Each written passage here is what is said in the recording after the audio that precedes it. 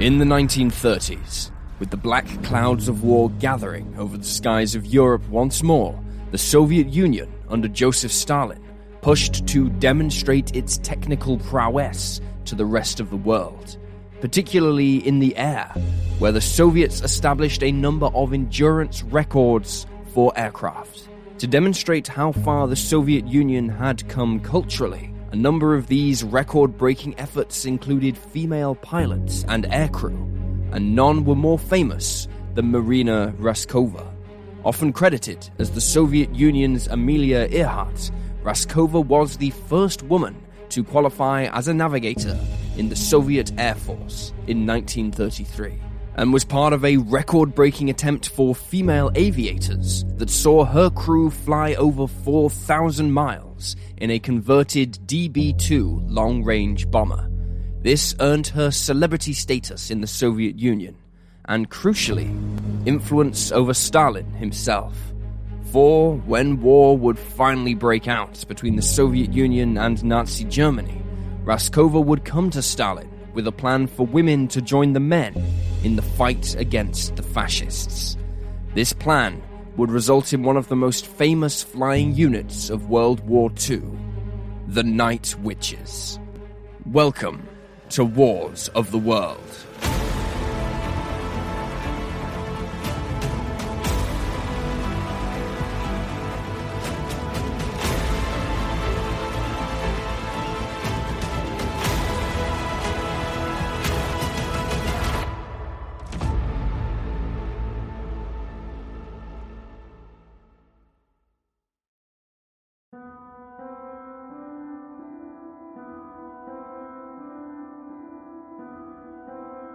The sheer scale of the German invasion of the Soviet Union, dubbed Operation Barbarossa, cannot truly be appreciated today, even with all the facts and figures available. It was truly one of the largest single military campaigns in history. It included over 3.8 million German and pro-Axis troops marching in 3 grand armies eastward, supported by nearly 4,000 tanks and 5,000 aircraft. Even more incredibly, this force was seemingly able to amass without any Soviet response on their side of the border, for Stalin remained convinced that Germany would never dare attack the Soviet Union. That belief was shattered on June 22nd, 1941. This incredible force began a march eastward that seemed almost totally unstoppable, as the Soviet troops were caught ill-prepared and poorly equipped to fight the armored Nazi juggernaut. The Soviet Air Force, which had suffered from decay and neglect due to a loss of experienced officers during Stalin's purges of political opponents, proved feeble in offering any real resistance to the German Luftwaffe, and its highly experienced pilots flying some of the best aircraft on Earth. Much of the Soviet Air Force was obliterated on the ground, sometimes because they were caught by total surprise, and other times because the Soviet leaders were afraid to do anything without orders from their superiors, who themselves wouldn't do anything without Stalin's approval. It was a massacre. Within just 7 days of the invasion, a staggering 4,000 Soviet aircraft had been destroyed, but Stalin's response was to simply throw more of his people at the Germans. Numbers seemed to matter more to him than adequate training or equipment, and to achieve these numbers, he invoked the patriotism of the Soviet people to confront the fascist invaders. Thus, to the Soviet Union, the Second World War became known as the Great Patriotic War, and from all over the vast country, men raced to sign up for the front, either because of their belief in their duty, or they were afraid of the consequences to them and their families if they didn't. But the men were not alone, for there were many women who began demanding that they too be allowed to serve their motherland in combat roles.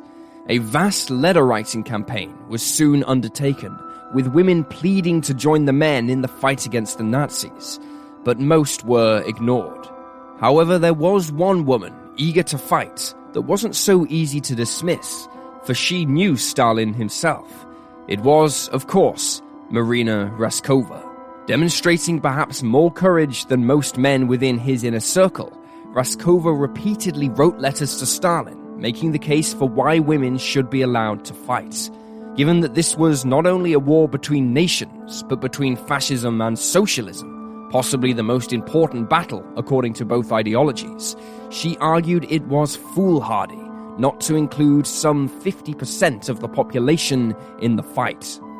She proposed forming 3 aviation regiments, 2 of which would be mixed genders, and 1 of which would be an all-female regiment regarding both air crew and ground crew. Dubbed the 588th Night Bomber Regiment, this unit would be tasked with night harassment missions, the primary aim of which was to prevent the German and Axis troops from resting during the hours of darkness, when most large-scale operations stopped. As well as tiring out the enemy troops, this would also inhibit repairs and maintenance to the German equipment, as they focused on trying to shoot down the Soviet planes, further hampering their ability to function. Additionally, the psychological impact of these missions would further hamper the invading troops' effectiveness, as discipline and morale broke down from a lack of rest and the strain of wondering when the next attack would be.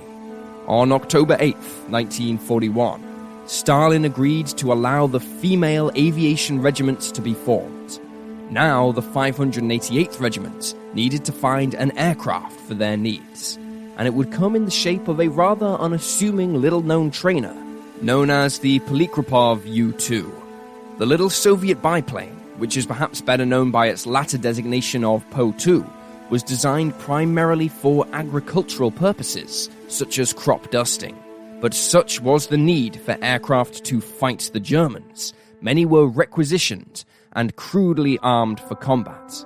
With a top speed of just 94 miles per hour, a bomb load of just 770 pounds, and often only a pistol for defense, the thought of taking this aircraft to combat with the prowling Luftwaffe fighters must have been a terrifying prospect for the unfortunate pilots selected to fly it in those dark, early days. However, by the time that the 588th was being formed in early 1942, many of the shortcomings of the little Polikarpov biplane would actually prove advantageous in the night harassment mission. Its slow speed made navigating at night much safer, as it gave the pilot and navigator ample time to get out of trouble, while its small engine was relatively quiet, meaning often the Germans didn't hear them coming until they struck. As for its small bomb load, the main goal of the 588 was to disrupt the enemy's ability to rest and prepare for upcoming battles, and with their growing skill and unnerving accuracy, these small bombs were enough to keep the Germans on edge, looking into the night sky for the sound of a low-powered engine or the black silhouette of a biplane. Their accuracy was such that as the 588 became more experienced, they would also add precision night bombing to their resume, targeting railways, bridges, and German artillery positions using flares to illuminate them. They were truly pilots of the stick and rudder era, relying on skill and cunning rather than technology.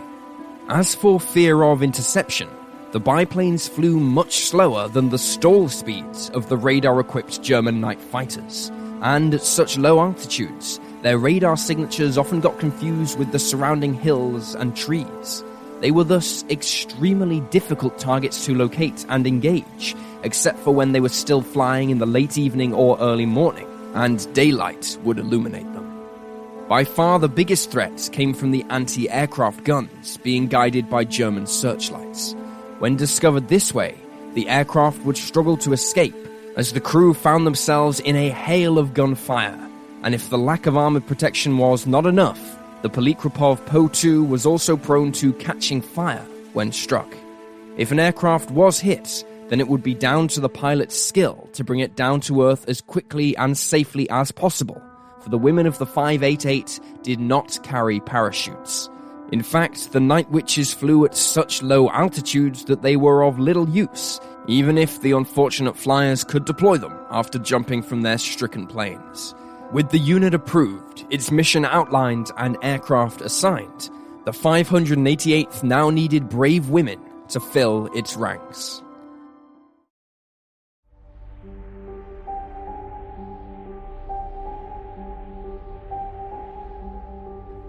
The women who served in the 588th came from all walks of Soviet life. Zhenya Rudneva was born on Christmas Eve 1920. Her father was Ukrainian, while her mother was of the Orthodox Jewish faith, something she had to give up in order to marry Zhenya's father. As such, Zhenya knew very little of her mother's side of the family, whom had disowned them, or her Jewish heritage, instead growing up in the new Soviet Union, the world's socialist superpower, where women seem to have far more opportunities than in most other countries of the day. Always something of a dreamer, Zhenya became fascinated with astronomy, and having worked hard at compulsory education level, she earned a place in the astronomy department of the Faculty of Mechanics and Mathematics of Moscow State University. Zhenya proved herself an excellent and passionate student, and her lecturers anticipated great things for her future in the field of science. Like many of her peers, she answered the call to do her duty when the Germans invaded, and when she heard that an all-female aviation regiment was being formed, she eagerly requested to join. Completing her military training, she soon found herself on the train with lots of other women as they traveled to the front lines to fight the Germans and their allies in southwestern Russia and Ukraine. Zhenya religiously kept a diary of her experiences, as well as writing to her parents, offering an intimate insight into her time with the regiment. On the train ride, she described how they had a doctor on board and how he made them all feel like children, as he constantly told them what to do and what not to do in order to keep healthy. Speaking of her time in the army thus far and her hopes for the future, she wrote, "And a silly thought, a total paradox crossed my mind. It is wartime. There is too much fear and blood, but I'm living the happiest days of my life. At least my life in the regiment will be my brightest memory. I think so." Her words seem rather naive, but at the same time speak of the comradeship experienced by many soldiers as they shared their wartime experiences.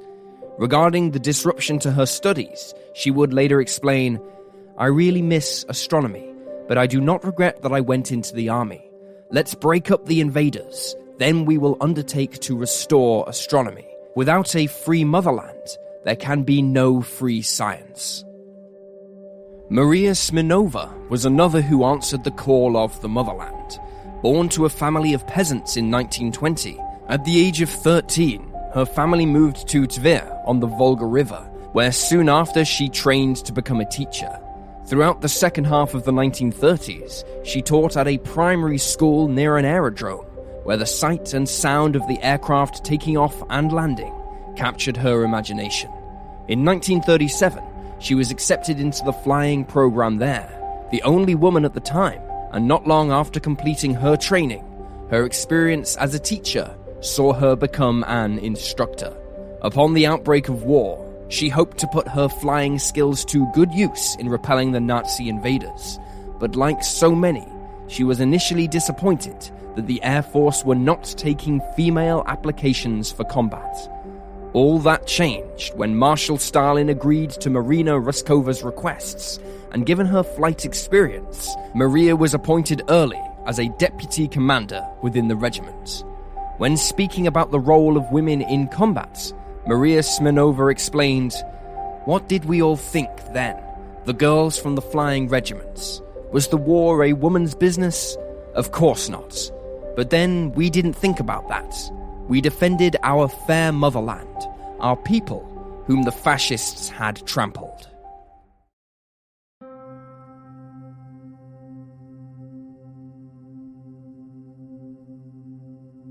With the first band of pilots having undertaken their flight training at Engels Military Aviation School in June of 1942, they prepared to deploy to the front, specifically in southern Russia. Exactly where the members of the 588 would be flying from wasn't known to them until the last second before deploying, partly for security reasons, and partly at that time because the southern front was so fluid in nature. Sharing an airfield with all male squadrons, members of the 588 did not receive particularly enthusiastic welcomes from their male counterparts. Many of them had seen heavy fighting, in which a great number of their comrades had been lost, and viewed the all-female squadron and their little biplanes with suspicion, believing they were only good for propaganda and little else. Nevertheless, on June 12, 1942, the 588 went into combat for the first time, striking at the invading Nazis. Recounting the operations after the war, Maria Smirnova explained, "On the first mission, we lost our commander of the squadron, and I was appointed to take her place. I had 10 pilots and 10 navigators in my squadron. We flew through the front lines, breaking through 3 defense lines fortified with German artillery to bomb targets such as fascist aerodromes, railway stations and tracks, field headquarters and bridges.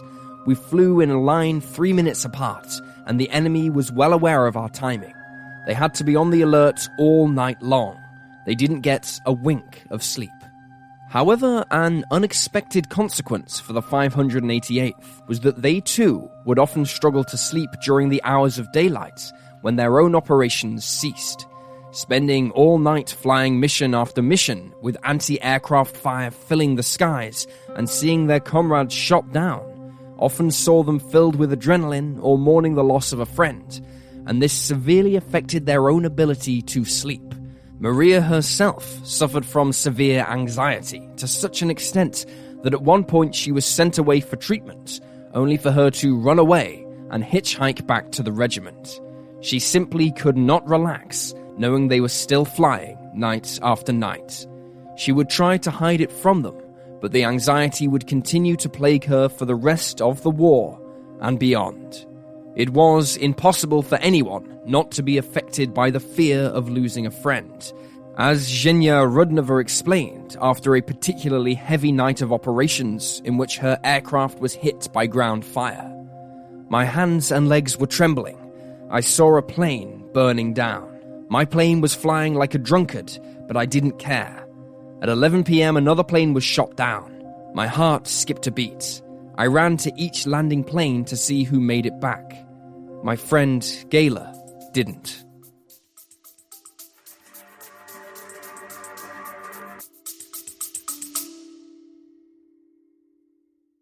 A Little Bit de Todo is a podcast about a little bit of everything for curious minds of all ages. I'm Christina, and you can tune in every weekday to learn about things like Cinco de Mayo, Chihuahuas, and volcanoes in Latin America. Episodes are bite-sized, 10 minutes long or less, and always Latin American related. Subscribe and follow A Little Bit de Todo podcast wherever you listen to podcasts.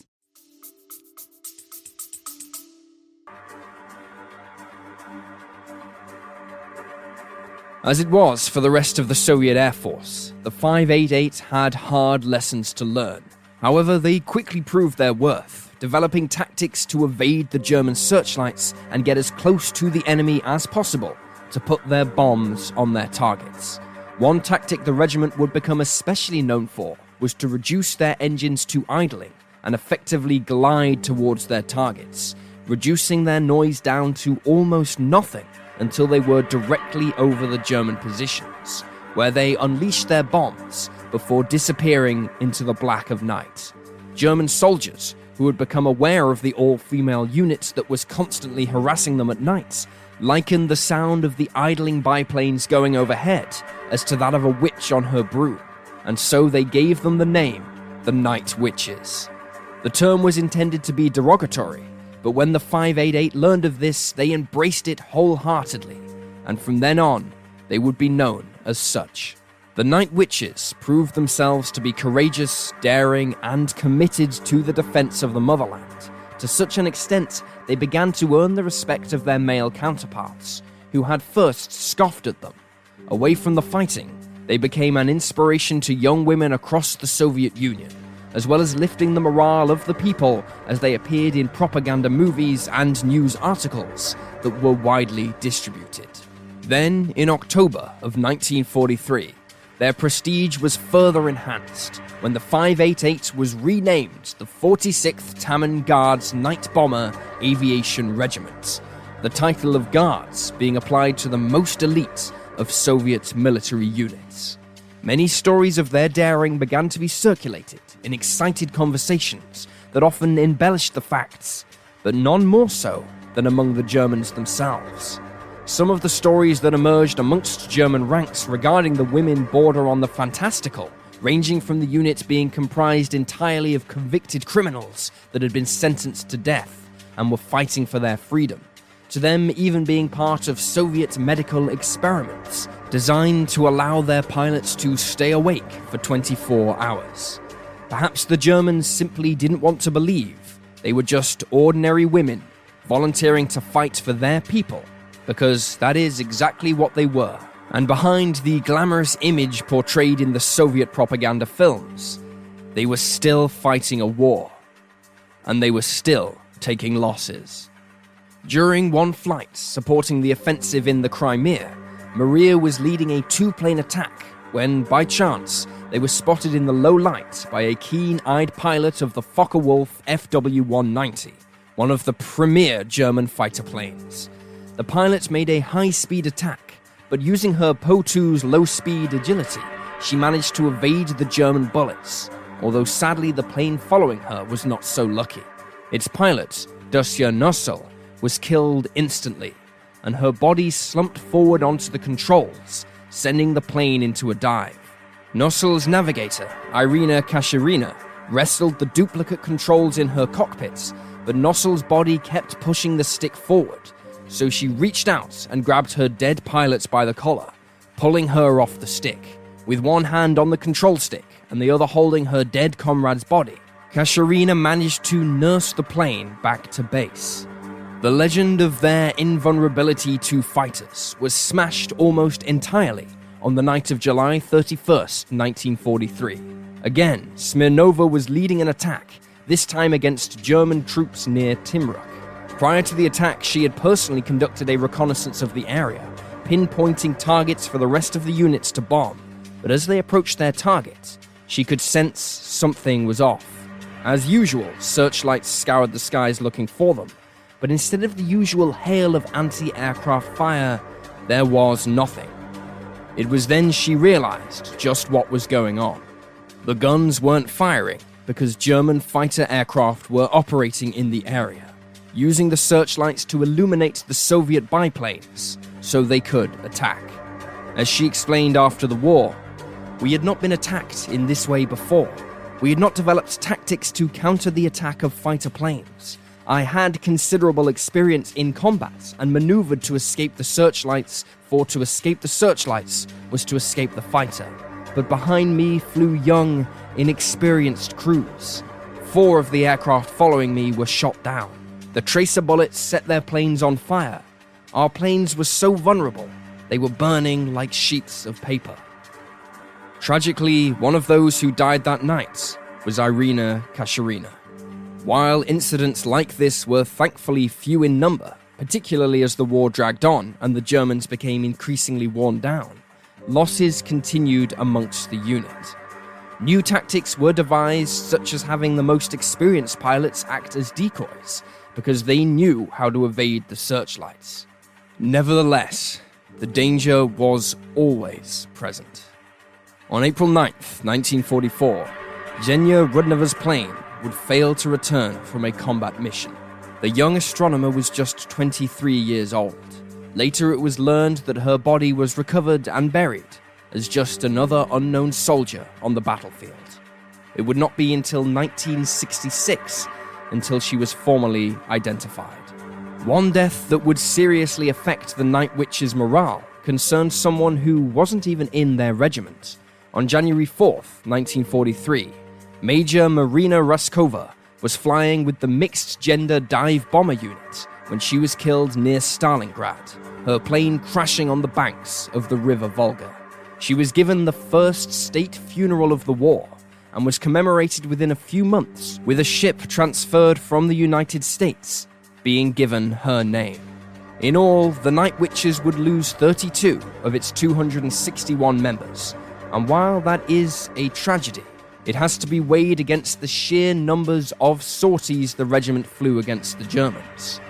A flight commander named Irina Sabrova flew a staggering 1,008 missions, and for that was awarded the title Hero of the Soviet Union, the highest accolade for service to the state.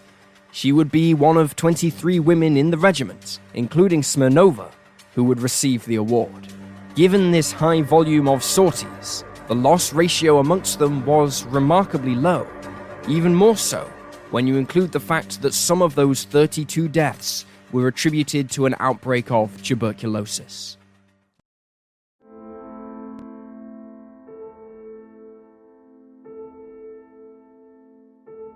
Wherever the front lines were, the Night Witches were not far behind, and this included chasing the retreating German army out of the Soviet Union and into Poland and then Germany itself. As such, the regiment had to be adept at moving their airfields quickly to keep up with the fluctuating front line.